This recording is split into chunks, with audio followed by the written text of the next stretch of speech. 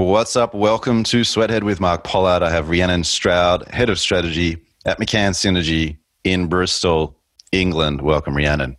Hi, thank you very much. We're going to talk about employee engagement and employer brand things today, which is exciting. I've touched some projects in that space, and from talking to other friends who work exclusively in that space, there's always this pride in what they do that they don't feel is understood by the broader strategy, advertising, and marketing worlds. Is that you, Rhiannon? Yeah, you've pretty much got me straight away there. Definitely. I think it's a bit of an unsung hero in not just marketing and planning and comms, but in actually the role that it plays in the global economy, the way the world works, the way the world keeps moving. And I'm on a one-woman mission to get it at the top of every C-suite level agenda for the rest of my life, I think. And if we know anything, we know that one women mission from Bristol can take over the world, and that's an obscure music reference that someone's going to actually need to prove. I just felt like saying something dramatic. Someone will get it. Yeah. Why don't you tell us what McCann Synergy does? Sure. So Synergy itself, up until March 2020, we were an independent agency that specialised in employee engagement and employer brand.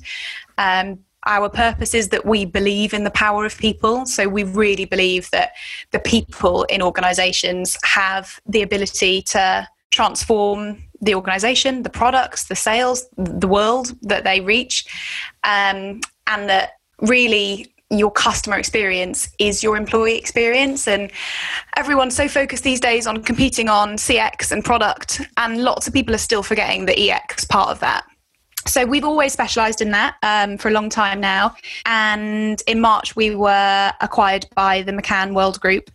And now looking forward to sort of, I guess, helping us and helping the McCann guys go deeper and further on that brand engagement piece so that they can be offering a really joined up, holistic response to clients to say, yeah, you want to sell more of X? Okay, well, we need to engage the people who are selling it first, and starting to look at that as one whole piece. Yeah, it's funny when you're starting out in the strategy world and you're more in the creative brief writing, which is a small part of the strategy world. It's a subset of the brand strategy world as well. It's a small set, but it's often very heroic, or you feel very heroic when people allow you near a creative brief template when you're starting out. And, there are a few of us who bought into this idea of what I would call like brand-led businesses, where hopefully the strategy you come up with for the brand can actually change the business, which means that the business model might change around the brand. The example I often give is with Viagra. And, if Viagra as a business moved to something to do with intimacy, helping intimacy, and, there's more flowery language around that, I say, well, what's the business model around that, as opposed to what's the ad for that? And over time, you're like, hang on, okay, we've got a decent little creative brief. There's a good idea here, but it needs to connect to the inside of the company. It needs to connect to the CEO. And often that was a bridge that the creative agency thought they were able to cross, but often weren't allowed to cross. And after a while, you can feel a little bit like flaccid. Yeah. Nice. Awkward tie into Viagra, and I didn't mean it like that. I really enjoyed that. I'm not trying to be dirty, but I mean it spiritually. You're like, we could do so much stuff here, but we're not able to cross the bridge to bring these things together. Have you felt the opposite at times, that sometimes you were trying to come up with employer brand or employee engagement thinking and strategy, and you weren't able to cross the bridge into the thing that could really affect the outside world? Yeah, I think there's a couple of things there. There's, I guess, reassurance that I still feel a bit of that, where I'm dealing with clients whose C-suite aren't on board with the employee engagement agenda. And employee engagement's gone a long way. Probably sort of 6 or 7 years ago, if you talked about internal comms as a specialism, your mind would go to sort of shite newsletters that were being sent out, or just something that perhaps you wouldn't be proud of as a creative and a strategic person. And that has changed massively. I guess 2008, 2009 is when employee engagement was born. And since then, we have seen a real change in how it's dealt with. So I still feel a little bit of that when I'm dealing with clients who are maybe a little bit further behind and think it's a sort of one and done approach with colleagues, and not like a really iterative experience for colleagues that they have to have throughout their whole life cycle to really be engaged and be a brand ambassador. And then you've got the other side of it, I guess, which is if only we could tie up how people are actually feeling and doing with what brand are doing, with what the strategy, the business strategy team are doing. When you get an organization that has brought that sort of triumvirate together, that's when you start to see really meaningful change, which is why, I am excited by the McCann Synergy combo, because I do think that we're going to be able to start approaching it and sort of tying off both of those ends. Mm-hmm. It'd be interesting to hear if you're able to talk about any in particular. Maybe you can generalize it, but what kind of research do you do when you start out on a project? So yeah, loads. We've always been, I think like most agencies, but we've always been an insight-led agency. Again, depends on the client. Sometimes clients are very willing just to jump to creative and ignore the sort of need for that colleague research. But generally speaking, we're operating in the same sort of research field as a normal strategy team in a different marketing agency. So lots of focus groups, workshops, surveys, ethnographic studies, consultancy, actually living a day in the life of our people. So, God, my team have been on shifts in the cinema. They've been on with the refuse collectors, collecting rubbish from the streets. Like we've sort of between us done it all. Contact centres for some of our big retailers. Really understanding what the daily life is like for that colleague, so that we know how best to engage them. So I'd say, from a research perspective, we're probably up there with what you'd expect from a more traditional agency. Do you find that the genre of language when you're working specifically on employer brand is similar to what you might find in public facing or consumer brands? And I'm saying often I found that to feel a little bit closer to sloganeering, a little bit more propagandistic, a little bit more PR-y, cliches, better together, all that kind of stuff. And the thing is, businesses aren't, especially at the top, usually very empathetic. And so they can feel a disconnect between the language. It can feel, I'm not saying your work at all, but from what I've seen, having been around it a little bit, sometimes it feels a bit Truman Show like what no one talks like this. And at the same time, it's very easy to feel a disconnect from what the employer brand is trying to communicate, and then watching the leadership and how they communicate and what matters to them. Yeah, 100%. I think the tricky thing with, I think lots of, it's corporate BS basically, and it's how can you get around that and speak from a human to a human while still creating an employer brand or a headline that is inspirational and gets people wanting to join your business. And the best way to do that is, to your first question, is through the research and collecting employee stories and proof points of that fancy headline, so that it's so much more than just that slogan. When I think about some of my sort of most proud employer brands that I've worked on, they're employer brands that are, it's hard to say unique. Is anything ever unique? Probably not, but definitely feel really ownable by that brand and are led from the employees. Every single time. It's something that one of probably my favorite employer brand was a brand called the Journey Makers, and we created that off the back of one comment that a guy said in research, where he said, they're a vehicle leasing business, I don't lease vehicles to just help people get from A to B.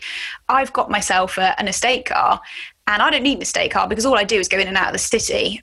And I could just have a much smaller, zippy car. But I've got it for the 2 weeks a year that I go down to Cornwall with the kids. And I've got surfboards and 3 children and a dog and 5 suitcases, and I need a big car. That's why I lease vehicles. And you hear things like that and you're like, so you're creating an experience. You're creating journeys. You're doing so much more than just leasing a load of vehicles to the big corporates. And when you start to get into that emotive space, just like with any good brand and any good branding strategy, you start to be able to tell the story and tell it through the employees as well. I mean, I worked with the former head of employer brand at Booking.com, and their employee stories, it's amazing. It's a series called Perspectives. They are more subscribed, more listened to than any other digital content that they've ever produced. And because people want to hear from people. Oh, I've got a theory. I've not found research on this, but the power of audio, specifically through internal podcasts, to increase empathy within groups, I think is, I've quietly suggested it to a few companies, especially within the agency world. Interview the creative director, interview a copywriter, a strategist, CEO. The challenge with a lot of this stuff, and you must have to be careful with what you do, because you're trying to get honesty out of people when there isn't really that much loyalty these days, at the very least. The idea of loyalty is often one communicated from people with power as an expectation of the people who don't have the power. So how do you try to create an environment in your research where honesty matters? Yeah. And what are some techniques that you have to try to get it out of people as well? Yeah. I guess also that loyalty point you sort of summarised there, if people focus more on truly engaging the people in their business, their loyalty and their brand ambassadors and therefore their sales would shoot up. Mm-hmm. And I have interviewed and sort of done groups with people who, you cut them down the middle and they bleed those brand colours. But that's in a brand where they've been treated well, and possibly where there's a culture of long service as well. It's hard to create employer brand loyalty with people who leave every couple of years. But the test is, do they come back? So how to create honesty for this stuff? Partly it's through a creative approach. The vast majority of people that come to focus groups that I've run have no idea what an employer brand is. They don't even really know what a brand is. They are normal people who don't deal with this world at all. So there's lots of nice and sort of creative ways you can get people opening up and talking. One thing that springs to mind, I don't know if this reference will go with you, Mark, or with your global audience, but have you ever heard of something called Gogglebox? Is that where you watch people watching television? Yes, you got it. Okay. So it's a TV show in the UK. But what's sweet about it is you're watching people watch telly, yes, and it's all about the little conversations and anecdotal chats they have whilst the telly's on. And it's a lovely example of just human spirit and people and family and so on. And so for one of our clients, we did a really cool version of Gogglebox, and we got people sitting on the sofa filming it, but not too obviously. And we had people sitting on their sofa. We gave them some prompts of things they could talk about if they wanted to, and we would then just listen to what they said. And that was for a transformation project, and it was called So Far So Good. Spelt sofa, so good. And that was it's like those little easy ways to just get people feeling comfortable talking about it. Mm-hmm. The other key thing, I think, is through not always relying on groups, because we all know that people, when asked a question, give a response, whereas what you really want is their reaction, their sort of innate reaction, which is why the ethnographic stuff we do works really well. Just created an employer brand for a pub chain in the UK. My strategist absolutely loved going to all of the pubs, as you can imagine. She really went above and beyond for that one. I hear that England is number one in the world, the history of the world, at going to pubs. Oh yeah, 100%. Sorry, Scotland and Ireland. No, it's definitely, and Wales. Don't forget Wales, Mark. She says, as a Welsh woman. But yeah, for those guys, we spent time behind all of their pub bars and helped them, running the food out, working with them side by side, and then also in a separate exercise, just being sat in the corner of the pub for a whole day, watching what happened, watching the interactions, hearing little bits of conversation, and that's where you start to feel the spirit of a company rather than be told what the spirit is. And those are often two different things. Yeah, I like that. I haven't done groups that much recently. I like to do internal stakeholder interviews as phone calls, and it could be with the CEO who's actually connected to what they're about. If I can get access to them, it's like a 3-hour interview. And I don't know if you do a lot of one-on-ones, but what I've found is it can take sometimes like 30 to 40 minutes to get someone through their sound bites. Oh, and even through that, some leaders who really take leadership seriously, they're watching TED Talks and they're reading books, they're listening to podcasts, and just trying to understand if they're using someone else's soundbite, or like, where did that come from? That's a really interesting thought. Did that just come to you? You sort of have to I hate using the word unpack because apparently when you do a podcast, you have to use the word podcast in the podcast and then talk about unpacking things all the time. And I've just done both of those things and I hate myself right now. But it's like, where did that come from? Is that yours? And they might say, oh, no, I watched it in a TED Talk. You're like, oh, okay. And what did that make you think about? And so you have to gently go down to actually find what's in there, which is fun. Yeah, and I think that's the piece where it's talking to them like people and not having airs and graces because they're the CEO or being scared to ask questions. It's having a conversation like you would if you didn't know they were the CEO. And I totally agree with you. I find that actually not just with senior leaders and with lots of people. So part of the strategy offering that we have is a team of coaches, because you can imagine there is so much within the world of employee engagement that can be achieved if people were able just to release some personal barriers, or as a manager of a team, if you were able to be coached to be a better communicator or understand why it is that you don't enjoy communicating in the first place, so on and so forth. And those sessions are always 2 hours. And I always get clients saying, oh, can you do it in less? And I say, no, because it takes the first hour just to find out what the person actually needs to talk about. And then we do the work in the second hour. Oh, that's funny. It's funny. The other thing I find interesting is, let's say you're interviewing up to 10 internal stakeholders. You don't always know who's going to be the most insightful. And if you identify as being more intuitive or intuition centric, big words today. If you identify a lot more with intuition and perhaps like qualitative research, feeling things and analyzing things in a way that don't always have to involve numbers, you might be suspicious, for example, of getting time with a finance department or a CFO. And yet every now and then they could be, or legal, but every now and then they can be some of the best interviews. You just don't know. Yeah, for sure. I think it's all about the conversation you're having and the questions that you're asking. And when you're in the employer branding space, you're asking people, what makes you proud about this place? Or why do people leave? Why would you leave? And you're asking questions that are actually inherently personal. And you don't get I'm really proud of our financial returns, actually. That's not what the CFO would say, because what you're asking about is sort of striking at a chord a bit deeper than just job level. What are some of your favorite questions to ask senior leaders to understand what they're about? Yeah, I think one thing that I often challenge leaders with, especially when we are, let's say we're working with the SLT, senior leadership team, on a project, and if you're lucky enough to get a brief, believe it or not, that's still something we're working on in the employee branding and employee engagement space, is good quality briefs from clients, or briefs at all.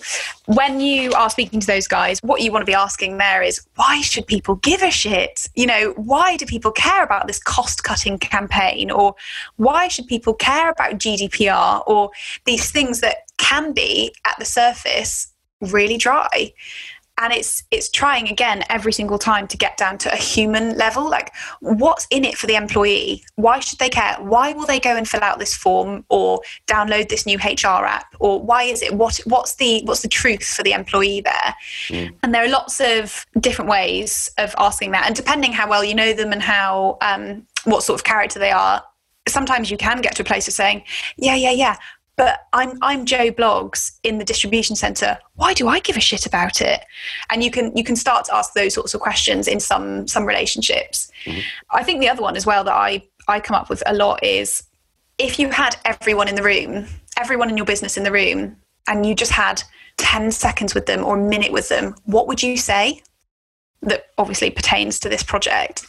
And it's trying to get clients to really bury down into that single-minded proposition that we spend hours and hours crafting, and rightly so, but trying to hear it underneath all of the layers of business speak and corporate language, and just trying to hear what that sort of one truth is at the bottom of it.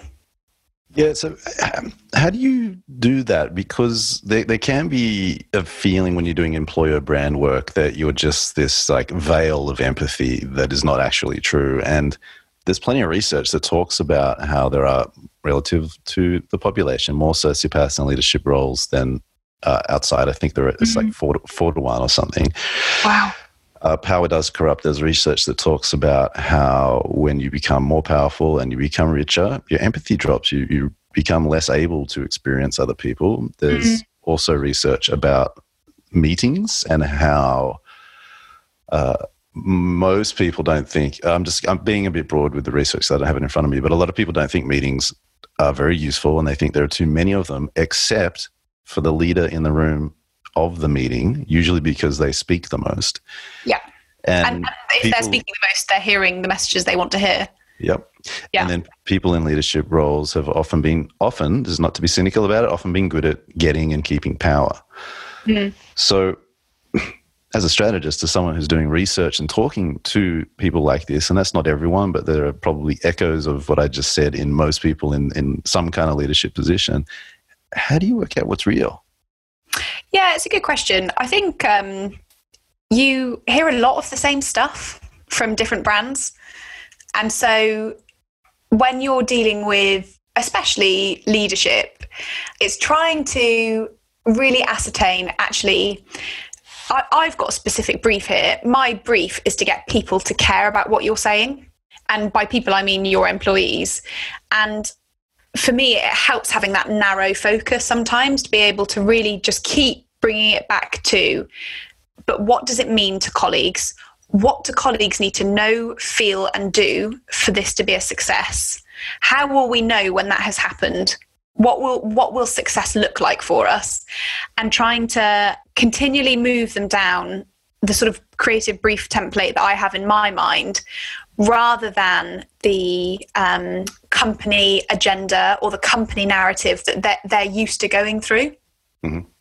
I think also there's a piece there around, and it depends on the leader you have, I think, and the business you have, and specifically the culture that exists within that business. But it's the best thing when you've got a client who knows that their specialism is, let's go back to the pub. So their specialism is hospitality and breweries, say. But my specialism is getting the best out of your people. Or if we're on an employer branding project, it's hearing from your people and using that truth to get more people through the door. I think it's helping them recognize through more than just, cold pitches, but through the relationship that you have with them, that actually, I'm not going to touch your area of expertise. So let me have mine and let me guide you through these questions and these responses and this approach, because I know that will get the right response for you and for your people. And the more that you can back that up, especially for the SLT crowd, with evidence, statistics, measurement from, around the world, there's loads that sort of come straight off the top of your head. I'll be working on transformation projects with businesses, and they won't know that 70% of transformation projects fail, according to McKinsey, but they're 30% more likely to succeed if employees are invested in the goal. And that's when I can say, right, do you see that? That's why we need to actually spend some of your huge transformation budget, the £55 million budget you've got for your transformation. We need to use a 0.5% of it for a colleague campaign here. And it's trying to use those sorts of things as well. Even better if you've got the studies from their business, like we talked about earlier. You've got those surveys, you've got that qualitative research where you can start to hold a mirror up for them that is a mirror to the organisation that they don't get access to. They don't know what Joe Bloggs on the shop floor wants and needs. And that's where the consultant or the agency really does have the power, I guess, the sort of the hand of authority. Yeah, it's weird. It's funny because if you haven't worked in this space, and you might some people would look down on this, right? They want to write the new creative brief for that new German fancy luxury car, right? And they're like employee engagement, employer brand. But the thing is that you, depending on your personal needs, you might actually find a lot of meaningful work here by helping people feel seen in ways that they haven't felt seen before. And that can also include leadership, who are, because some leaders are more empathy and intuition oriented, helping them understand themselves better. And that leads me to the topic of heroism for a strategist within this kind of work. A couple of examples that I did not expect to enjoy in the way that I enjoyed them, is not to say that they're not valid, were a massive research project. And one of the main outputs was a keynote presentation for a very big business leader that presented at a conference, and part of that presentation involved this person's personal story. And it wasn't an ad, it wasn't on television, it wasn't a new product or a new innovative service thing. You're not entering it in Cannes, but to see that person, or to hear how coherent that person felt in themselves, to be able to tell their story and to be able to connect it to what they're trying to do this person has like $1 billion responsibility, right? That was beautiful. And there are other small pieces of heroism, such as when someone who, like a lot of CEOs are trying to build up their presences online, and one of the struggles I see a lot of people have is that the way they talk, once they trust you, they could talk like we're talking now, and then when they turn up on a LinkedIn or on a blog post or an interview, that disappears. And you like, no, hang on, where's the other person? Where's the other person? And as that person comes out, that's like, for me, this beautiful, gentle heroism. Where's your heroism in the work that you do? Where do you feel heroic? Oh, what a great question. And I was smiling then when you were saying that, because, I've experienced that with lots of leaders as well. And I've met leaders for the very first time a little while ago. I was with one of my, a big client, and I was having lunch with them, a load of them, before running a big workshop for their senior leadership team. And I was chatting along, and then later on got introduced to the CEO, only to realise that was the chap that I'd shared lunch with, and, just had a really good laugh with. And that's, I could tell straight away he's an authentic leader. People will like him. People will be loyal to him. And that's that difference there. So when do I feel like a hero in my job? I think there's a few places. I've got an incredible team that I've built from scratch. I was the first strategist that joined Synergy 4 and a bit years ago now.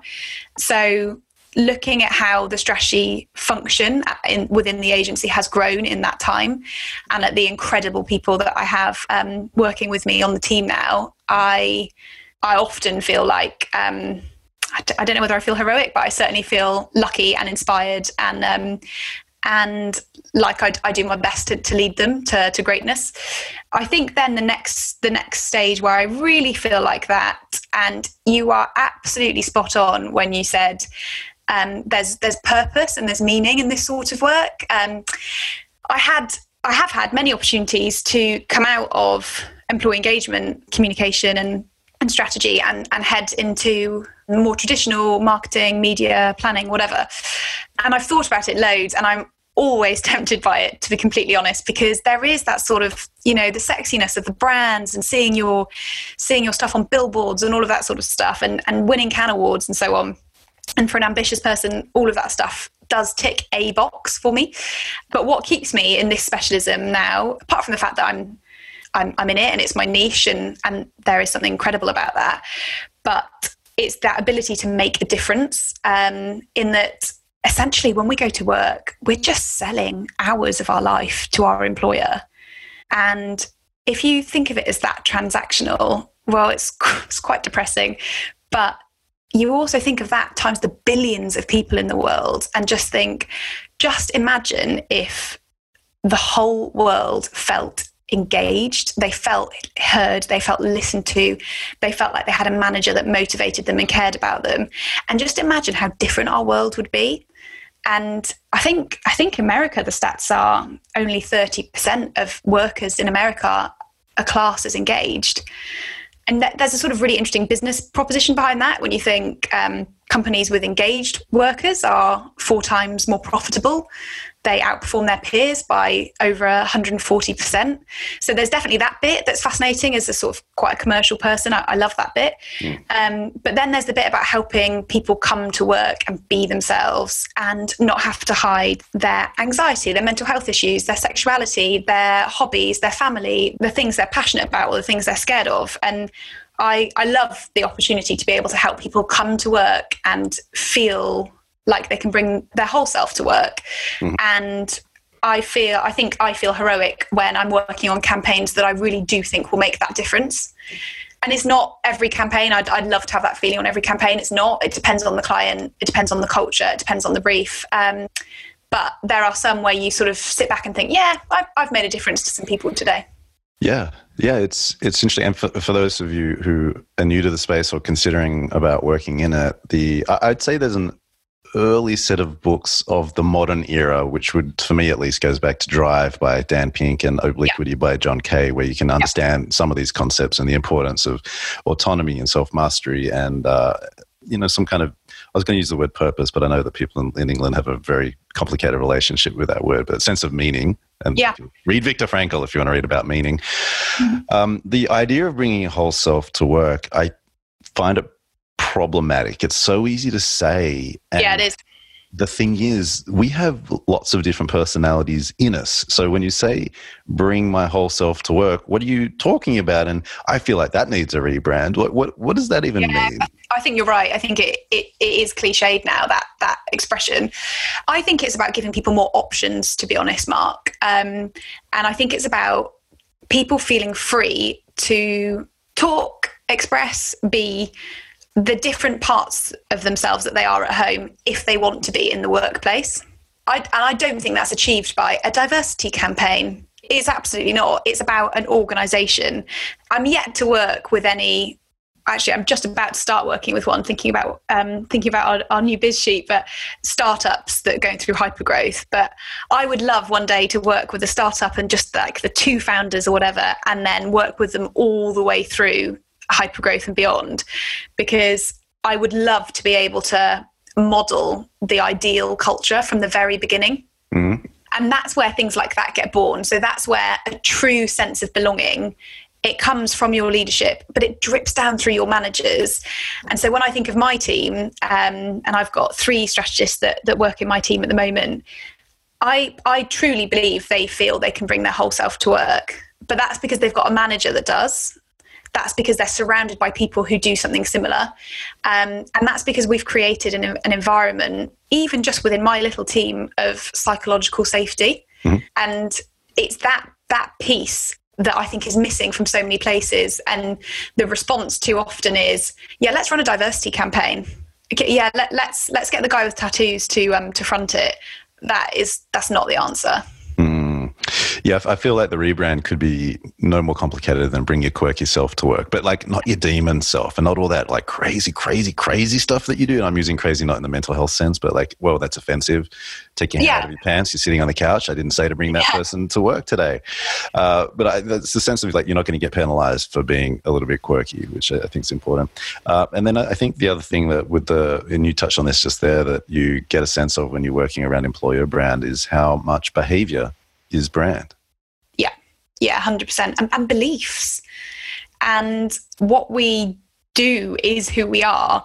And I think I've been really fascinated by the response to the coronavirus, which, depending on when this airs, maybe we'll be out of it, fingers crossed.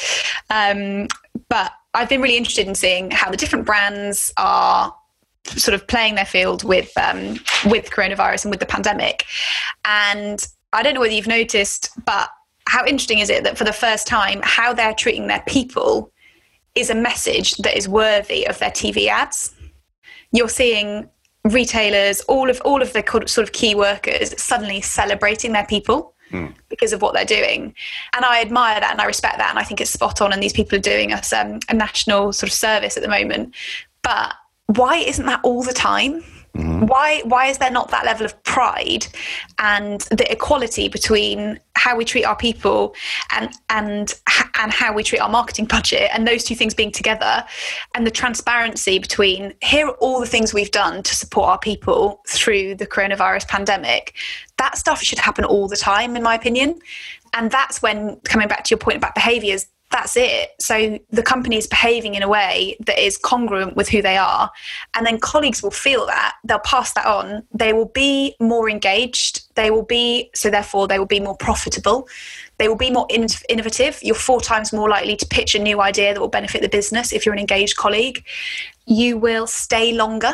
You will take less sickness leave, or certainly less presenteeism. And you are more likely to help either sell, if you're in a position that can sell, even if it's just through brand advocacy, mm-hmm. or if not, you're more likely to recommend to your friends and family to come and work for that place, in which case you're helping the cost of recruitment come down. Mm-hmm. And there are so many strands that come off a really well-engaged colleague that I think are often overlooked. And it's interesting to see how employee engagement at the moment is being used as a bit of a marketing hook. and a way to sell more product. Well, also, I've not read on research on this, but hearing you talk, it'd be interesting to hear research that covers not just what you're talking about, but also the way that some brands have been using employees in their public-facing communications, especially in the past decade. I don't think it was that common in most categories, but now even, let's say you look at liquor, for example, there are a few conventions in that category, like the ingredients or the taste or the origin or / provenance story, right? And then potentially who drinks it. So the actual consumer or the aspirational consumer who drinks it, so that, you know, if you drink it, you're going to be a bit like them. And then increasingly there are, you know, because of craft brands coming out, you see these multinational brands, which are very distant, suddenly doing these ads, which are like, we have employees too. They wear pants like you, and, you know, they're not complicated individuals. You should drink our drink. And so it's interesting to see this sort of stuff happening. Yes, Sam Adams is a nice example of that, I think. Lots of their film and their video certainly you could think was a recruitment campaign and isn't. And I've seen that also. I remember just feeling a real sense of pride in how the industry is shifting. Probably a couple of years ago now, when I noticed McDonald's running essentially an employer brand ad during primetime Saturday night telly. And I just remember thinking, yes, like this is it. If we're starting to view recruitment and employer brand on an equal level to sales and marketing, then we're starting to get there. Yeah, that's interesting. So what are some of the other big public campaigns that have been about talent attraction, as they would put it? For me, one of the main ones that comes to mind is the big GE campaign. What was that, like 4 or 5 years ago, which was about, there was an interaction between a growing child adult, like a teenager or someone just leaving college, talking to their parents about how they were going to go work at GE, and the parents are like, why would you do that? You're a developer. That's weird, because GE does their factories or whatever. And it was a really well done campaign. Are there other examples that come to mind?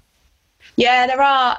Well, do you remember the Army campaign? I don't know whether you saw that from not long ago, and they talked about how they need snowflakes and this and that, and the different sort of millennial archetypes. And it did come under quite a lot of criticism for and against, for just that, I guess you could argue, the sort of slightly lazy take on millennials and that sort of stuff. But again, I'm pleased when those things get out there into the mainstream and are being talked about on things, even if they're being talked about on campaign. If it's an employee related thing, I'm delighted to see it.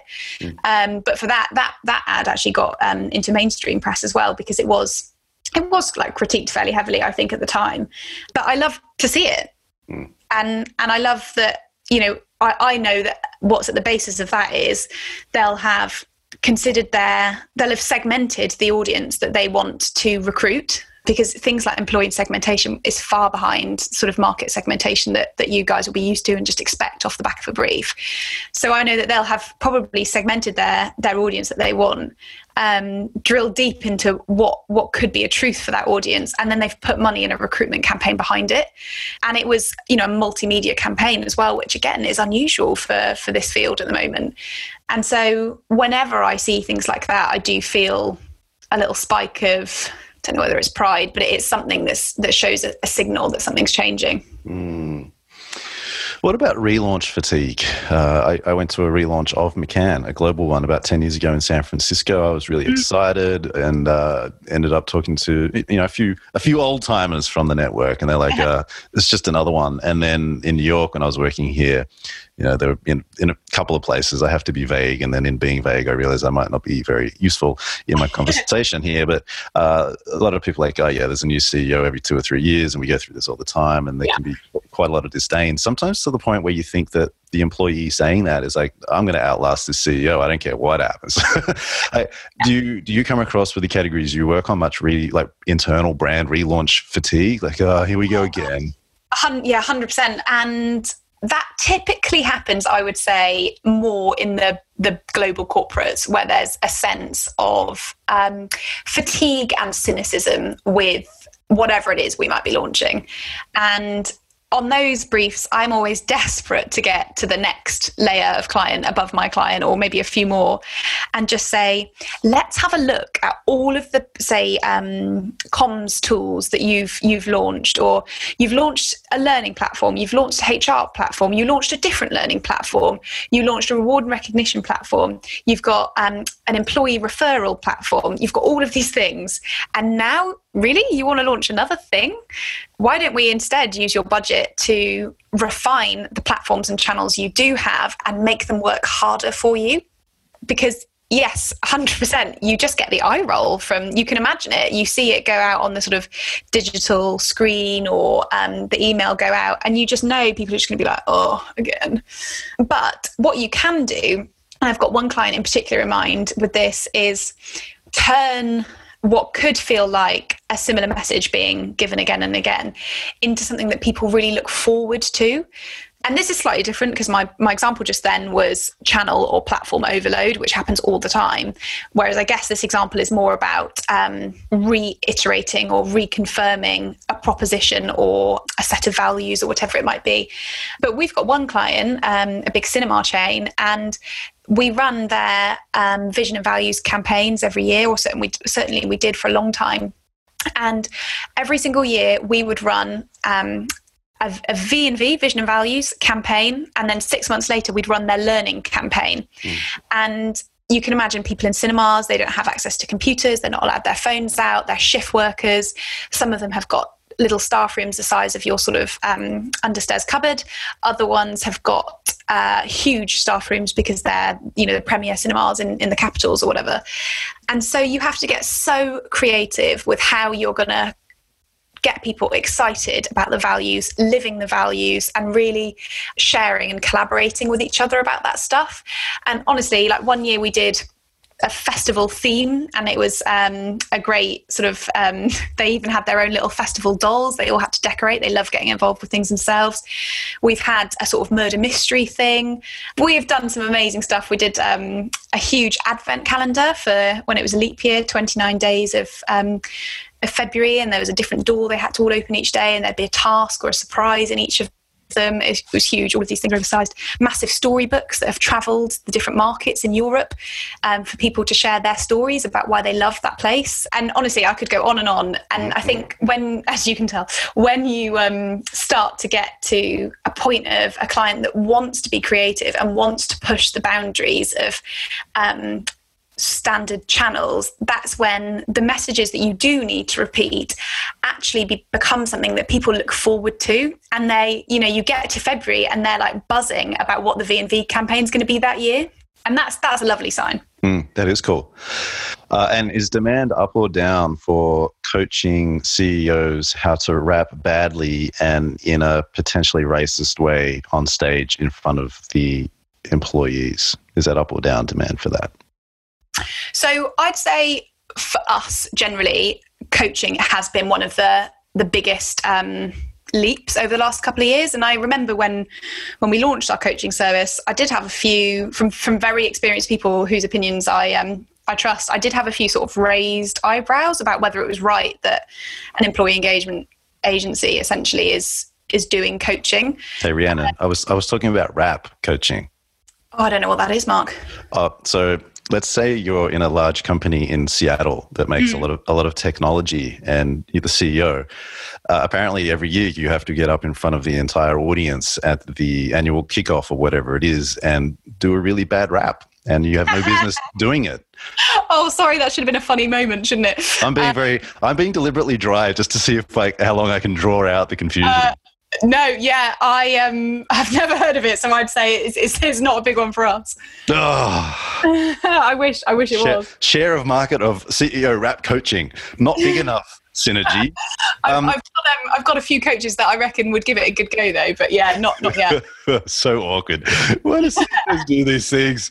I mean, in the US, and I know in England you would probably have this response, and I know the style and the culture is different there. But in the US, I mean, the company and the way that they often do public engagements, or the way that they publicly try to engage with their employees, it's like church. They're trying to create this experience that triggers a bunch of awe in people and keeps them attached to the company. It's quite spectacular to see if you don't grow up in that culture, it can feel a bit too much. And I'm sure what you do in the UK is not like that. What kind of things are you measuring to prove effectiveness? Yeah, measuring is something that measurement, I should say, is something that we've worked on massively over the last, I'd say probably 3 years in particular, because we recognise that if we ever want to get an employee engagement at the C-suite level, and it is, for a lot of people it is, but it's not as much as it should be, not for how much impact it has. And we started to recognise that actually we will never get there if we don't measure properly. So now when we look at measuring effectiveness of work or of a culture, because often our work, I can measure the effectiveness of our campaign, fine. But what we're actually trying to get past is way past those vanity metrics, and actually, how is this affecting a culture? How has behaviour en masse changed? And so we're often looking at things like productivity, where you can measure if people are sort of going the extra mile or not. Mm-hmm. Linking what we do to customer experience. So one of my favorite clients, the Journey Makers one that I referenced earlier, I loved them because they focused on their employer brand and their employee engagement strategy first, so employee engagement essentially is from hire to retire. Are you giving a consistent, sort of brilliant, compelling experience at every single touch point for that colleague, just as you would with sort of customer journey mapping? It's the same for colleagues.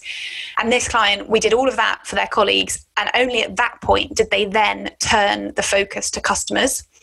And I love that because we were able then to track customer NPS, customer surveys, wait time, how quickly faults were resolved, and so on, and customer problems were resolved with the work that we were doing from an employee engagement space. And that's cool. So it's trying to look often at CX and EX as a combined metric. That's useful. Other metrics that we use a lot are employee engagement surveys, which every business tends to do, but lots of them tend to do it once a year. And it's one huge unwieldy survey that you don't feel, and I've been part of a big corporate, so I know this feeling myself. You just don't think anything's going to happen off the back of it.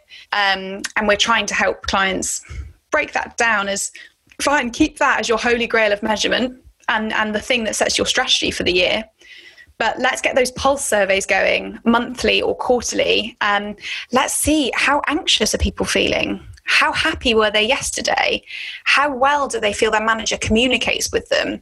And let's try and get to the key tenets that make someone happy in work. And that isn't always the focus of the big sort of employee engagement surveys that go out, because what's often being measured there is business strategy and understanding of that. Whereas often what I'm interested in, depending on the brief, sometimes that's exactly what I am interested in, but sometimes it's more about how are you feeling day to day, and how does that track, and where are there groups? I've got a partner business that I work with sometimes who can basically help you work out where there are departments or teams who are highly, that the climate of that particular team is so engaged and productive and transformational in its approach. And then it's fascinating because you can start to look at, what is that team doing? What is that leader doing? And how can we map that across the rest of the business? And what difference would it make if we did? And that stuff gets pretty interesting. Yeah, that is, there's a couple of thoughts there. One is how complicated / complex, maybe the same thing, but potentially different, the idea of happiness at work is. I think it's one of those things that's easy to say, it's easy to think that you want, and then it's like, well, what is happiness? What does it even mean? And how much of it are we responsible for as the employer? Yeah, exactly. And then is the employer maybe overselling the dream of being an employee by even talking about it at all? And you know, you can be happy in 1 minute and 2 minutes later not feel happy. Is that okay? Yeah, it's probably okay. I think that's a complicated one. And then the other thing that, I don't know if this has come up through your research, but you know, when I've managed teams, I like to work relatively informally, to the point where I'm not even a big fan of an annual review. And I just like to talk to people, check in on them, talk about what's happening, what we're doing in the moment. And in one very, very large place I worked at, I was talking about how resistant I was to the annual review process, and how I try to communicate with people kind of in the moment and very often. And the head of HR was like, yeah, most managers don't do that. Most managers like bossing people Yeah. and not giving useful feedback, possibly being passive aggressive. And so the annual review is actually to force the manager to sit down with the employee. And I was like, what is that? Do you hear stories about that too? Yeah, you've tapped into a sort of growing trend there, which is trying to move away from annual appraisals or biannual appraisals and moving towards a culture of continuous conversations. Yeah. That's quite a key thing that lots of the biggies, certainly some of the big consultancies, have shifted to, and lots of brands are trying to follow that. The reason why that often fails, and the reason why we still have, I reckon 70% of businesses going down the annual thing, is because we just expect managers, because they were good at their task job, we just expect them to be good communicators. And it is bonkers. How can you expect a manager who was really, really good at stacking shelves in the warehouse, and then you're going to promote them, and suddenly they need to have a degree of emotional intelligence, they need to feel accountable and responsible for their colleagues' career development, they need to be transparent but not too transparent, they need to be honest, they need to be all of these things to be a really great manager, bring themselves to work, charismatic, blah, blah, blah, all of these things, right? And then you just expect it out of someone that was just good at stacking shelves. And I think one of the key things that needs to shift in my industry is actually, how are we making managers more capable and more able to do this stuff? How are we upskilling them? The answer is absolutely not sending them on a presentation skills course. That won't work. And that's why I did invest in the coaching within my team at Synergy, because I really believe, and my team believes, and the agency believes, that in order to help managers truly be effective managers that make a difference to bottom line employee engagement, they need help to get there. And that's where that sort of coaching piece comes in. Yeah, there's definitely a propagandistic reaction in a certain type of leader where they want to defend their reputation. And if things aren't working, it's because of other people and because their message isn't getting out. There's obviously a big scandal happening right now with Barcelona football team. And that is a very public example of this, where I think 6 board members just quit and a lot of corruption going on. And someone had hired a social media agency and were paying them almost $200,000 a month to protect their reputation, but in so doing, they were also sledging, putting down all the other, like the other soccer players and various other people.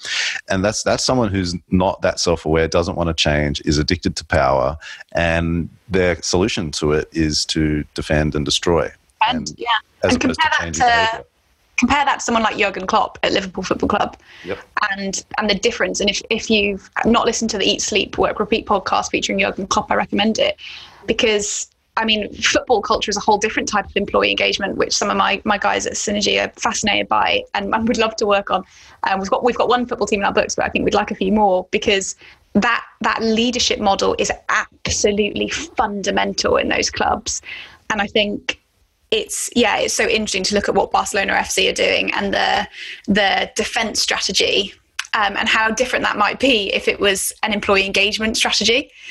I think it's a lot of it comes down to leadership, managers, and simple things like role modeling, which doesn't happen in so many businesses. It's true.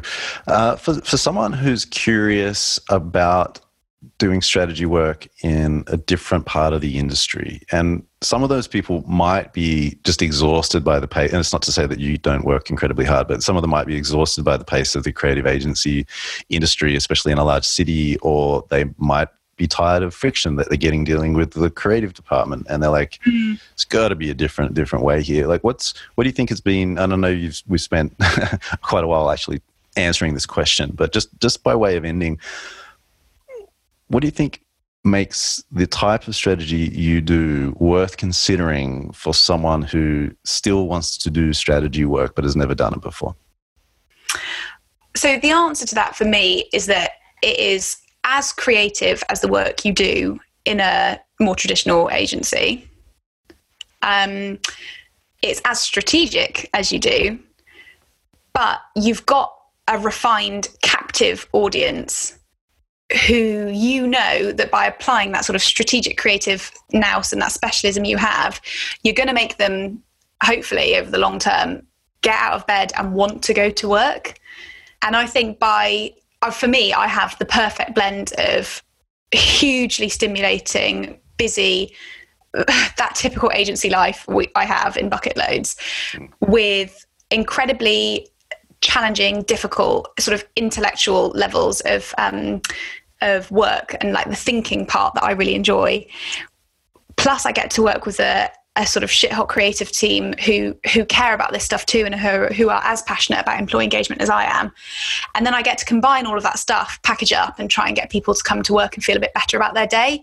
And so I guess what it means is, I think you get a greater sense of purpose than through a role where perhaps you're selling more product or pushing more services out. It is about sales, of course, we're an agency, but it's definitely about like the power of people and believing in that. Awesome. I relate to that. Where's the best place for people to find you personally on the internet? Cool. So I'm Rhys Tweets, RHIS Tweets on Twitter. Although I have to be honest, I don't use it loads for business stuff. I'm a bit of a lurker these days, but I do lurk around all the good strategists. So I'm always seeing what you guys are up to. I think LinkedIn's probably where I'm most active at the moment, and that's Rhiannon Stroud, Stroud. Beautiful, beautiful.